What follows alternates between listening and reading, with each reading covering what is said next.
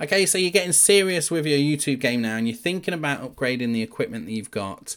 Maybe you're just starting, but you want to start with the best equipment that's available to you. So I'm going to give you all of the information I can about what I'd call a pro setup. The Pro Gear Guide is where all of this information comes from. It's available at kingofvideo.co.uk and you can go and download that for free. And in this Pro Gear Guide, I'm just going to go through the same as I did in the last episode. So if you listen to the last episode, I was starting with the Starter Gear Guide. In this, with the Pro Gear Guide, I'm going to go through cameras, lighting, all of that kind of jazz, and talk about what you can do to upgrade your setup. And look, I should do the intro right. This is the YouTube Success Podcast. Of course it is. You've either on YouTube or you'll find your way to the podcast on Spotify and Apple and all of those good places. This is a free podcast. I'm doing this because I love YouTube. I love video.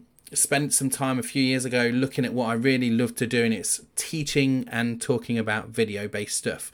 So if you're in for all of that, you want to improve your video game, you want to improve your YouTube game, I'm going to be interviewing some of the biggest YouTubers in the world. I've already done that. If we're on episode 9 here, but we've got a few already done, and I've got one coming with Jerry in episode 12. So stick around for all of that stuff. I'm finding the best people, and you're going to get all of that from this podcast. So that's intro over and done with.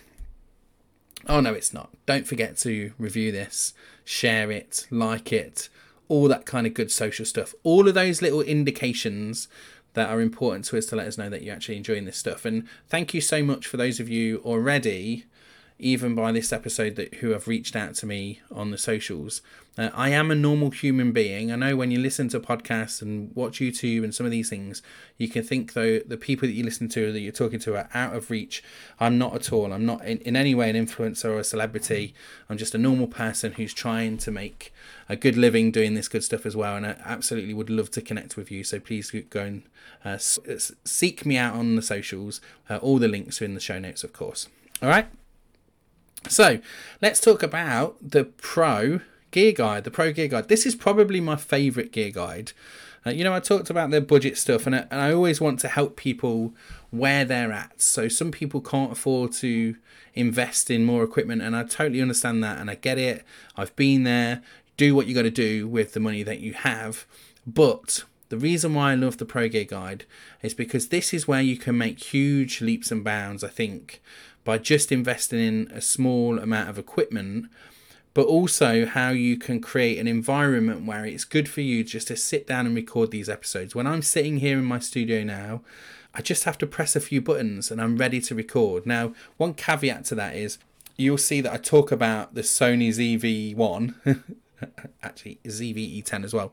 ZV-1 is what English people would call it. I'll talk about that and I'm mention it. I'm actually using a Sony A7C, which is a bit more of an expensive equipment, and there's a Sony ZE-10, which is even better. Oh my God, I can't believe I saw that today. I've got so much gas, which is gear acquisition syndrome. I definitely want to go and buy that, but it's like $2,500. So I'm not going to go and do that right now. My wife would definitely kill me when I've got millions of cameras already in this office. I've got to find a way to justify that purchase for sure. Look, so the reason why it's my favourite is because when you buy all of this, a small investment, what I think is a relatively small investment, it's a long-term investment as well, it dramatically increases the likeliness that you're going to create video content, right? And it increases your opportunity to create video content when you're least feeling like it. Right now, this is late in the day, and I don't know if in the podcast I've already talked about energy, being in the right energy to film, but I'm definitely not in the right energy. If you go and watch me on YouTube, you'll probably find I'm less excitable as I normally am. Maybe you'll disagree with me, I'm not sure. Let me know in the comments.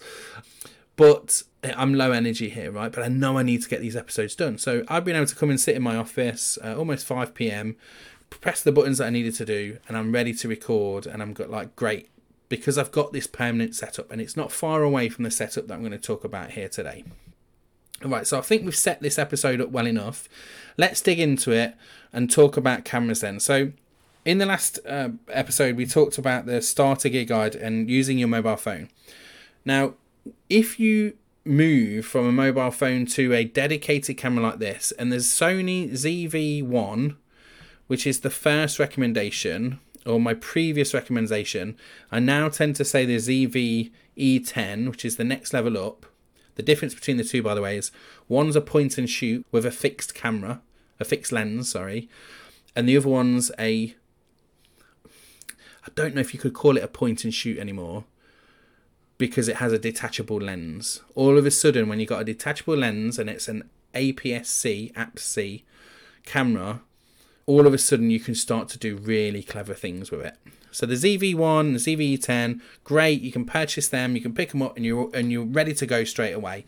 And actually, when we're talking about those cameras, right now they're on super discount. And I know it's Black Friday, but it looks like these discounts are there for a while. So you can pick them up. What I used to say is about £700, but it's about £600 now. It's probably the same in dollars if you're in the US plus tax, right? So you can get these cameras relatively cheap. And what it means is, if you're using your mobile phone, in the previous example, you have to stop using your mobile phone, or you have to set it up and put it on the tripod or something like that. When you've got a dedicated device for filming, you can just turn it on or have it permanently set up. So if you're on YouTube, you can see me looking at the camera now as I'm filming this. And this camera that I've got here is here all the time. All the time. I just come in, I turn it on, it's connected with a capture card. We're not going to talk about those in this episode. And I have a button to turn my lighting on. In fact, if you're on YouTube, I press the button here, you'll see my lighting go off and my lighting comes back on and I'm away to go. That's it. You know, I open Ecamm and a few other bits as well, but I'm ready to go. That's it. So that's the benefit, because it means that for anyone that's ever set up equipment before, it takes you out of the good energy. You start to get frustrated with it sometimes. Things don't work quite as well. If you're setting up a studio environment or a filming environment every single time, in reality, you should test that environment, because you've moved it about. You don't know if you've accidentally flipped a switch or something like that.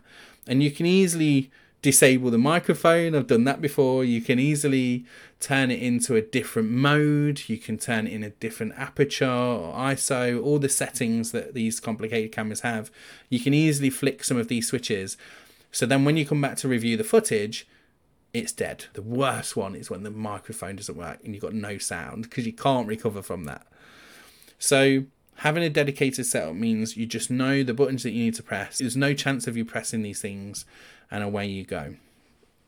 So investing in a camera like this is really good. And you know, the other great thing about it is there's with Sony cameras specifically, they have a million menu items. That can be confusing. It can be daunting when you first get it. There's loads of YouTube videos that help you get started with these things.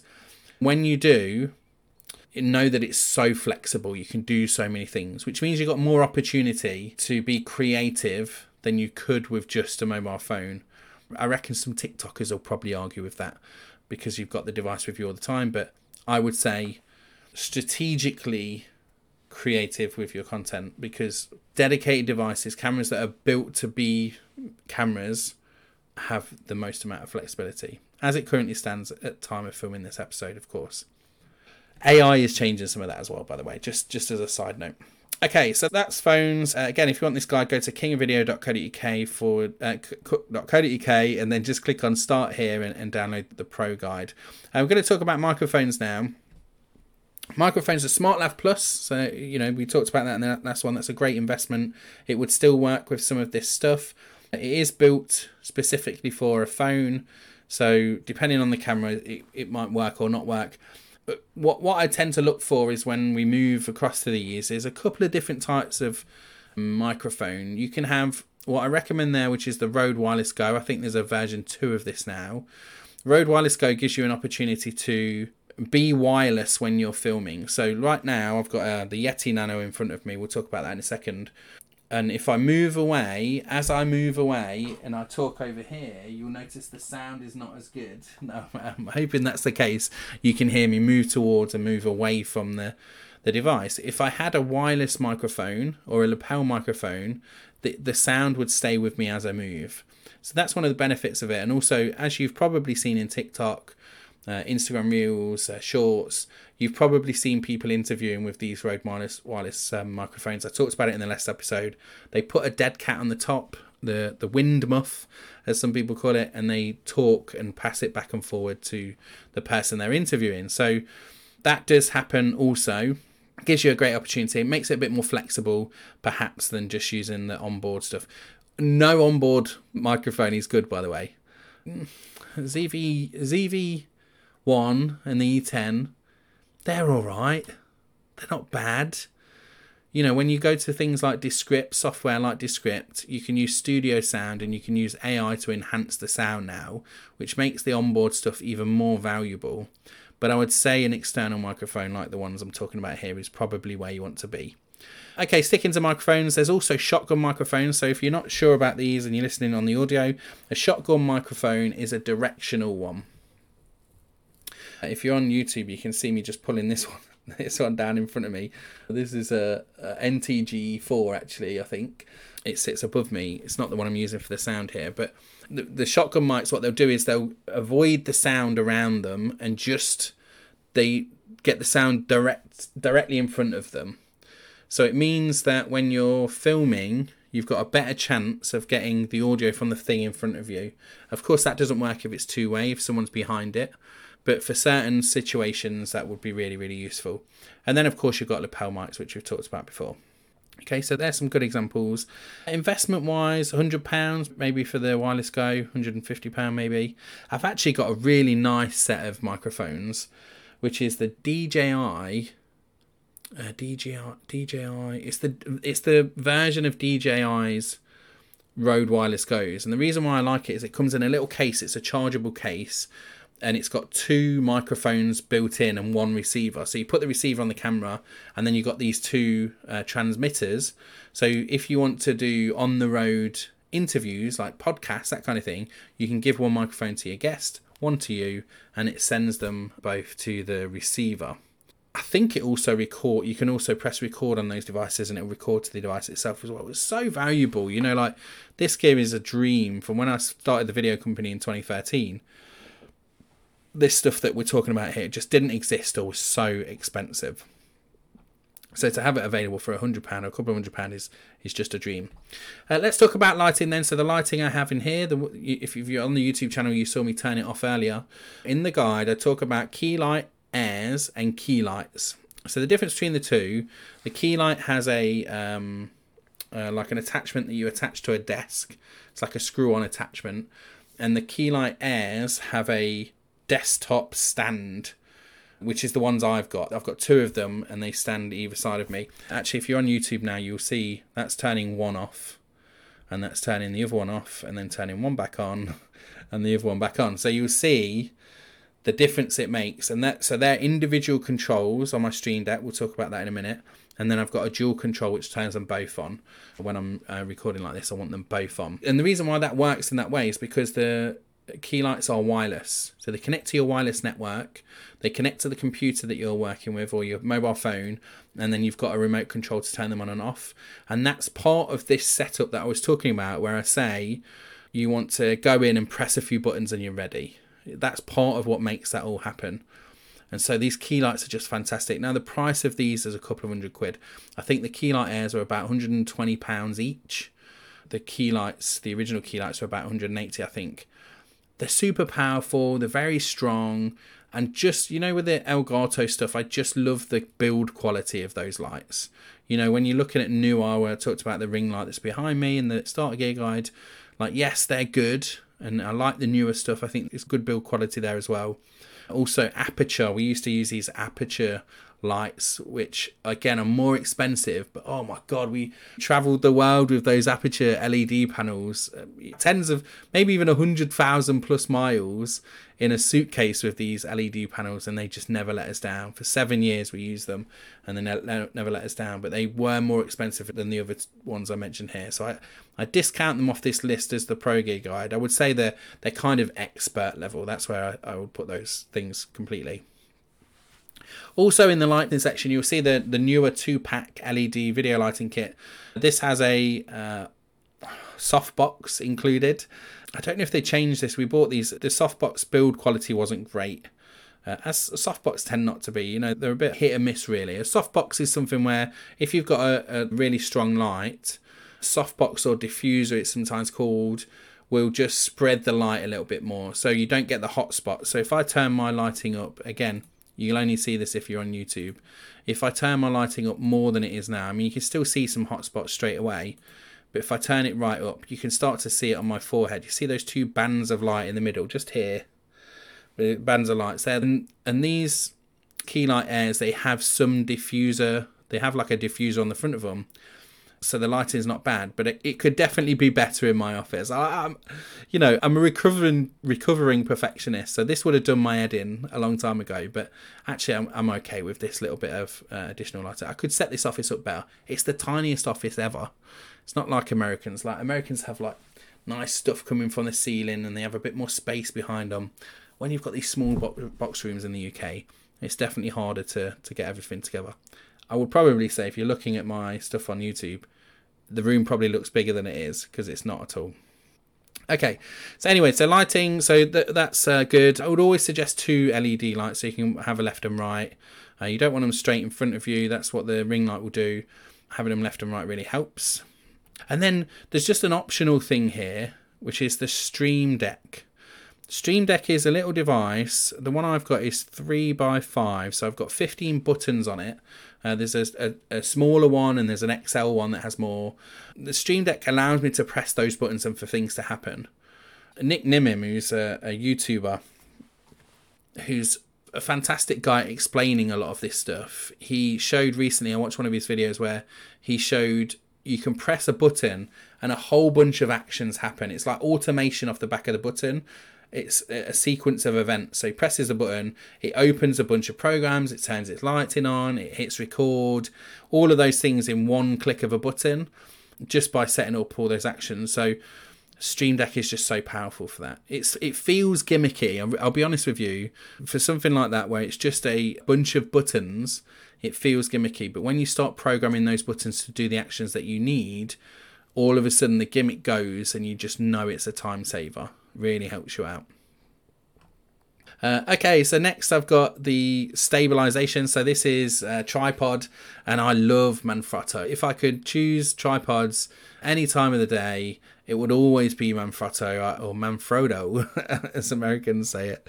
I've had these Manfrotto legs, as professionals call them, legs, the tripods.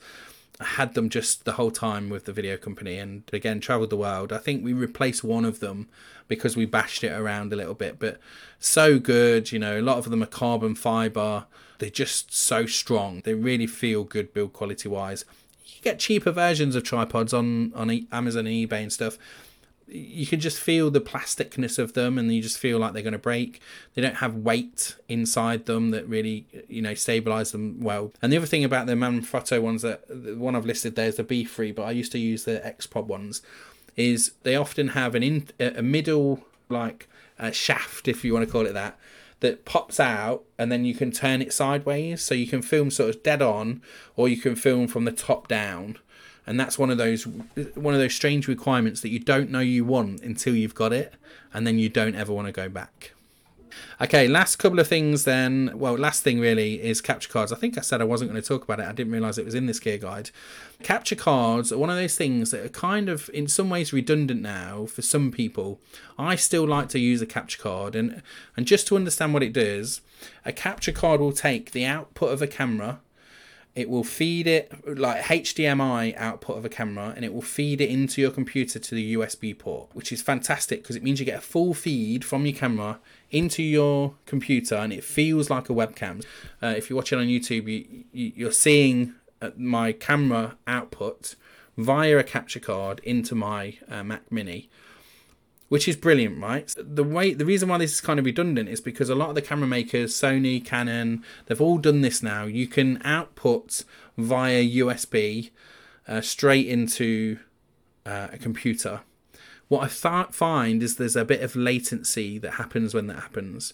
A little bit of a lag with the camera. So you sometimes get problems with the audio not being in sync, and it's a bit of a faff to try and get all that working.